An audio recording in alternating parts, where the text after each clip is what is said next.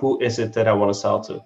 So if you already have some clients, the first thing that I would do is look at your CRM and look at which companies are making you the most money and figuring out what it is that they have in common. So if you have customers already, that's great. You can just interview your top 10 best customers, see what they have in common, and then start finding more people like that. Hello and welcome to this episode of The Unnoticed Show. I'm delighted today to have Staffo joining me all the way from Belgium. Staffo, 10 Point. How are you? Welcome to the show. I'm great. I'm very happy to be here with you today, and I am ready to share as much good stuff as I can, and hopefully help whoever's listening to this, help them get noticed, and hopefully help them generate some more revenue. That's wonderful. And you've got a long background in lead gen. And one of the things that you shared with me is the idea of differentiating between general leads and profitable leads, and the move from sort of general casting the net to really spearfishing. Can we just dive right into that topic? Because for most people, finding leads that convert is a number one problem. Yeah. So I think one of the things that I've noticed these days, especially with people just listening to, basically social media managers pretending to be marketers. And what everybody's doing is what many people are doing is trying to get seen by as many people as possible. And you can tell about how they're talking about it. It's just like, oh, I got this many views, or I got that many views. And that's nice. And that's really good for your ego and stuff. But it ultimately doesn't really help you generate any money. So I like to differentiate between MQLs, marketing qualified leads. Those are just people that fill your requirements, people that you want to sell to. And then we have SQLs, which are people that also fulfill your requirements, but that are also interested in buying from you. Now, before you get to any of those, it's important to just start understanding who it is that you want to sell to, depending on your business. So what I think is, instead of just doing stuff like just doing a podcast without a strategic background, or before you're posting on Instagram or LinkedIn or doing any of these kind of things, before you're just doing this and casting a wide web, I think it's much more useful to start with, okay, who is it that I want to sell to? So if you already have some clients, the first thing that I would do is look at your CRM and look at which companies are making you the most money and figuring out what it is that they have in common. So if you have customers already, that's great. You can just interview your top 10 best customers, see what they have in common, and then start finding more people like that. If you don't have customers yet, that's fine too, because I've been there, like I've had my own company. If you don't have any, start with figuring out a list of, I would say, 100 companies that you are saying, like, these are people that I would love to work with. Now, the caveat, or the thing that you need to remember, is that you want them to be as similar to each other as possible. Because if you make a piece of content that would be valuable for all 100 of those companies, it's going to make things much easier for you. So the first step in the way I look at it is just like, okay, who do I want to work with? Make a list of 100 of them and then interview at least 10 of them. But you'd really want to interview all 100 of them. And when I say interview them, you really want to be interviewing the people that would be in charge of buying your service, right? So not necessarily the people that sign, not necessarily the decision makers, but the people that would initiate this kind of a conversation. We were talking a little bit before about how you have a PR firm. So I would imagine that if you're working with a smaller company, the marketing manager or marketing lead or whatever would be the one that would first go like, maybe we need some PR. So that would be what we call your champion. So what I would do if I were in helping somebody similar to you, I would tell them, like, look, let's make a list of 100 companies and then talk to all of their marketing managers and see if we can interview them. And oftentimes from just these interviews, just marketing and research interviews, a lot of people are already able to start a sales conversation, because you're most likely the first person to actually listen to them instead of just talking about themselves the whole time. That's a really good idea, Staffo. Now, just from a practical point of view there, if you've listed, say, 100 companies, any tools that you think people should use, or is it just a getting on the phone? And how do you incentivize that person who's already busy and may see this as just a sales ploy? How do you incentivize them to take part in your survey? Yeah. That's a great question. So I think a lot of the times, just so if provided that you manage to find a list, and just making the list is going to be mostly just Googling, though you also have tools like Find That Lead or Sales Navigator to be able to find them. You could also use Crunchbase, which is if your target audience is startups and you need to know about their funding. But really, just starting a genuine conversation by sliding in their DMs on LinkedIn or Instagram works really, really well. Alternatively, I think it also works really well to do a cold email campaign with a tool like Lemlist. What's nice about Lemlist is that you can add personalized images. What does that mean? It means that, let's say, what you could do if you want to get somebody on this podcast, you could take a screenshot of this moment right now and then automatically replace my face with the face of your guest. And then you say, like, look how much fun it's going to be when we get on a podcast together. And this actually really transitions very well into your other question, part of your question, which was how do you incentivize them to be interviewed by you? So for many people, asking them to have a little marketing research interview is already enough. And you could give them something like an Amazon gift card or whatever. So for many people, they're actually helpful and they don't mind as long as you're genuinely starting the conversation. And before you're asking them, like some of their content or look at their website, maybe make like a free video. Let's say you're a marketer. You could record a screen share of their website and review like top 5 things that they could fix. That would give them, they would make them feel like you've done something for them and will incentivize them to do something for you. So that works in many cases, but what works in even more cases is inviting them on a podcast. So just starting a podcast specifically targeted to those 100 people, 100 companies, so that on the one hand, they would want to appear on it. So it would need to be a podcast about something they feel like they have an expertise in, but also a podcast that they would want to listen to, right? So let's say you said you do PR for some manufacturing companies, if I remember correctly. So you could make a podcast that is something along the lines of like PR for the PR for manufacturing podcast, and you could even say PR for marketing managers in manufacturing podcast. Like it's super niche, but it would be so relevant to them that they would definitely want to be on that show. So sending a cold email with a tool like Lemlist and inviting them either to be on some kind of an interview or to be on your podcast is a really good way of doing it. If you want to be even cheaper than this, you can just manually write them on Twitter and then on LinkedIn and then on Instagram until they start responding. The more you've actually looked at them beforehand, the better. And the more positive things you can do for them beforehand, like I always think that if, let's say, you're a designer and maybe making a free design for them or reviewing some of their different designs in a video upfront helps them a lot because you're leveraging your expertise to do something positive for them. Why do you want to interview them? I think would be another great thing to discuss. There's many reasons for this. First of all, it is you're opening a conversation, which could potentially lead to a sales at some point. That's very useful. But the second thing is you start understanding what their problems and their challenges are, which you can then use in your marketing. Because if you make a landing page or even a cold email, you really need to know why is it that these people would want to buy from me? What is the trigger that makes them take the step to buy from you?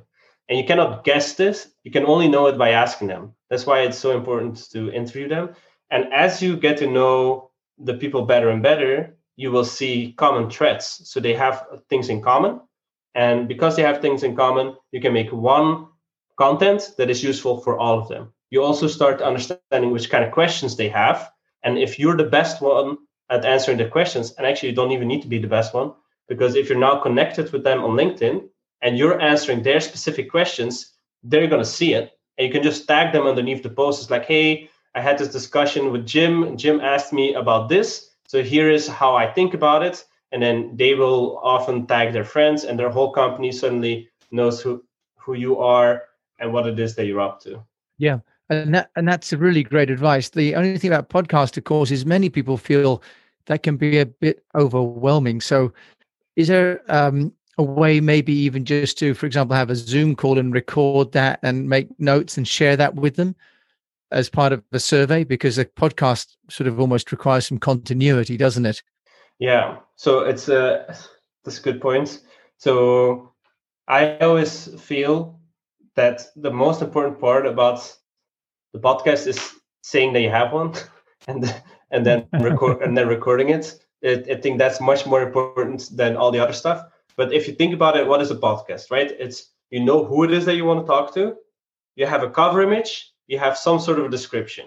Cover image you can literally get done for $15 on Fiverr, so it's super cheap. And then the rest is just like I said, you're calling them on Zoom and then you're recording it, and that's really it. And then of course, if you really want to take it, if you want to have a real podcast, then the next thing is just uploading this audio to something like podcast.co, which is my favorite podcasting platform. And you, of course, if you can get it edited and have it as nice as possible, that's great. But really, almost anybody could just cut up the audio to where it starts in the right moment and ends in the audio. Also, if you want to have a little intro and outro song, costs you like there's this guy that I use like 5 times on Fiverr, costs you like $40 to get a nice intro song. So it's all super easy. But I have there's a really nice article about this by Sweetfish Media. It's something like 26 steps to start a podcast, and it's super easy, much easier than you think. Yeah. Okay. Yeah, the barrier to entry now is so low, isn't it, in terms of both cost and technology as well.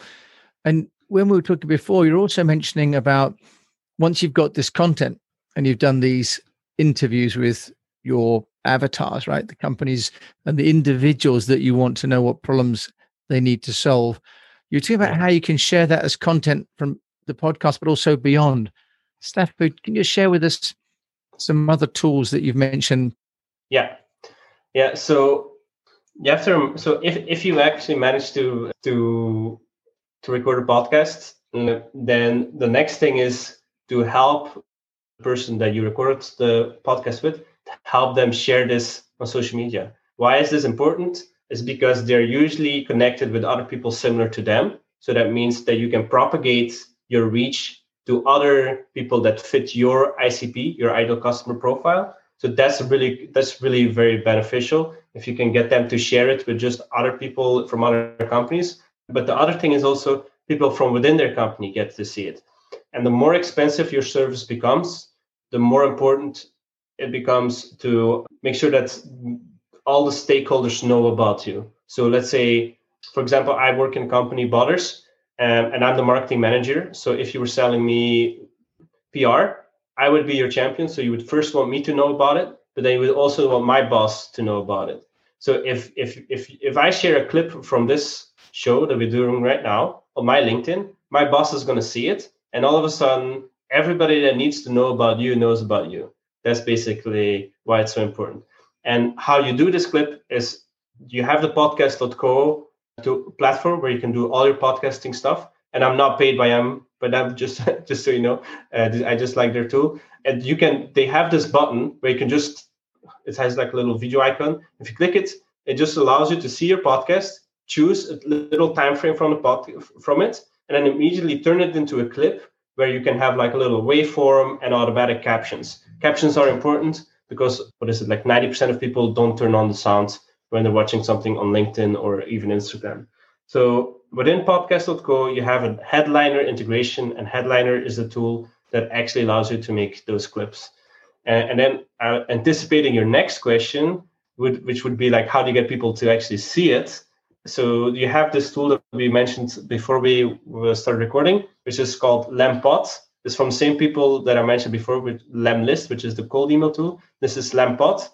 What Lempot does is it allows you to make a group of people, preferably people you know, and you agree to engage on each other's contents. So let's say Jim and I were in Lempot together. That means if I post something, I can make it so Jim's profile automatically likes it.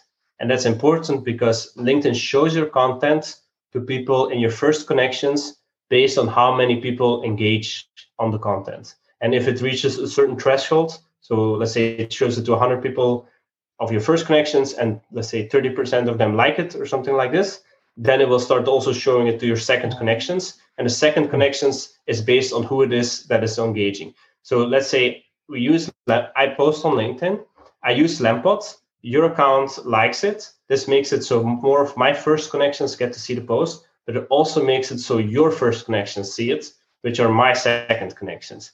And this is also a very cheap tool. What is like $5 to $10 a month or something like this, to just get a lot more people to see your LinkedIn content. Wow, that's amazing. This is lempod.com, Lempod. And a few people have asked me to be part of a sort of a group where everyone goes on to like the content. And the theory is good, but actually the practice is that you could spend ages trying to go through all these LinkedIn posts. Yeah. So Lempod solves that problem of making content sort of liked and therefore move up the algorithms. That's fantastic. And then how are you then, Staffo, starting to close the loop? Because we started this conversation with your ideal customer profile, and you've taken us through that journey, which is fantastic. Where do you get them into the funnel then? Because what we're also talking about is getting people into a place where you can have a sales conversation with them. Yeah, so my expertise is high-ticket B2B, which might sound more fancy than it really is. And for many freelancers, I would actually suggest to them to charge a lot of money so that they can focus on one or two clients. So just to loop back to the previous things that we're talking about. So my suggestion is, if you're doing a podcast, to have a little conversation before you start recording, and you ask them, when is your hard stop? So a lot of the times they will say like, okay, I have to stop at 6. And then you say, okay, that's great. That means I'll stop the recording at 5:50 so that we have 10 minutes to talk. And then during your podcast, you actually ask them a lot of the questions that you would normally do as a your qualifying questions. So you figure out during your show whether this person would be a good person to buy from you or not. So when you then shut down the recording, you can actually say like, okay, by the way, this is what my business does. If you were interested in this, we can always book a call about it. If you're not, that's fine too. And then after your podcast, you send them a little email to thank them for being on the show and how much you appreciate it, and maybe the number one thing that you learned from it. And then you add your booking link in there as well for if they wanted to book a discovery call. And then the next time you can follow up is when your episode goes live, and you let them know, hey, the episode went live now. And then also when you are posting your clips, you can tag them again. So they have many, many different touch points with you. And because you've had this podcast conversation with them, or this interview conversation, which really all fits very much the same requirements, the podcast has an extra edge because it shows that you appreciate them and think that they're experts. Anyway, so both of them are really good at helping you establish a conversation and build rapport. And by then just telling them a little bit about what it is that you do, if they are currently in a stage where they would be interested in looking for a service like this, it very naturally flows into a sale, because they like you, they feel like you like them, and there is a little bit of a relationship built, and that makes it easy to transition into a sales conversation, in my experience. That's really nice, Steph. So somehow reaching out, learning from them what they need from you, somehow formatting that into either a podcast or even just a Zoom meeting, it could be, right, that you make into a video clip or an audiogram, and then sharing that on social and possibly having your Lempod community share it simultaneously will amplify that conversation. That's fantastic. So, Staffo, you've now joined a company called Botters. They're in Belgium. If people would like the benefit of your wisdom over and beyond this podcast, how can they find you? Yeah, so if they want to learn more about this kind of lead generation stuff, then they can always reach out to me on my personal LinkedIn. I'm sure there will be a link. And if by the off chance you want to build an app or a digital product, then you could find us at botters.com. But we haven't really talked about the stuff Botters does. But yeah, anybody's totally free to send me a message about lead generation. And then if I can help with some advice, I'd be happy to do that. And if I can connect you to somebody that can actually help you in other ways, or help you find the tools, then I would also be very happy to introduce you to the right people and the right tools. Thank you so much for joining me on the Unnoticed Show today. I'm very happy to be here, and I hope people enjoyed it and that this was somehow useful. Very much so. And I've taken a screenshot, so I'm going to share that on LinkedIn once we finish this call. And for all those listening, I will put in the show notes the links to those applications and also to Staffo's LinkedIn account. So thanks for listening to this episode of the Unnoticed Show. And we've talked really about the need to focus on a few ideal customers rather than worrying so much about the vanity statistics of large volumes of likes, because most of us don't need millions or even hundreds of customers. We need a few profitable ones.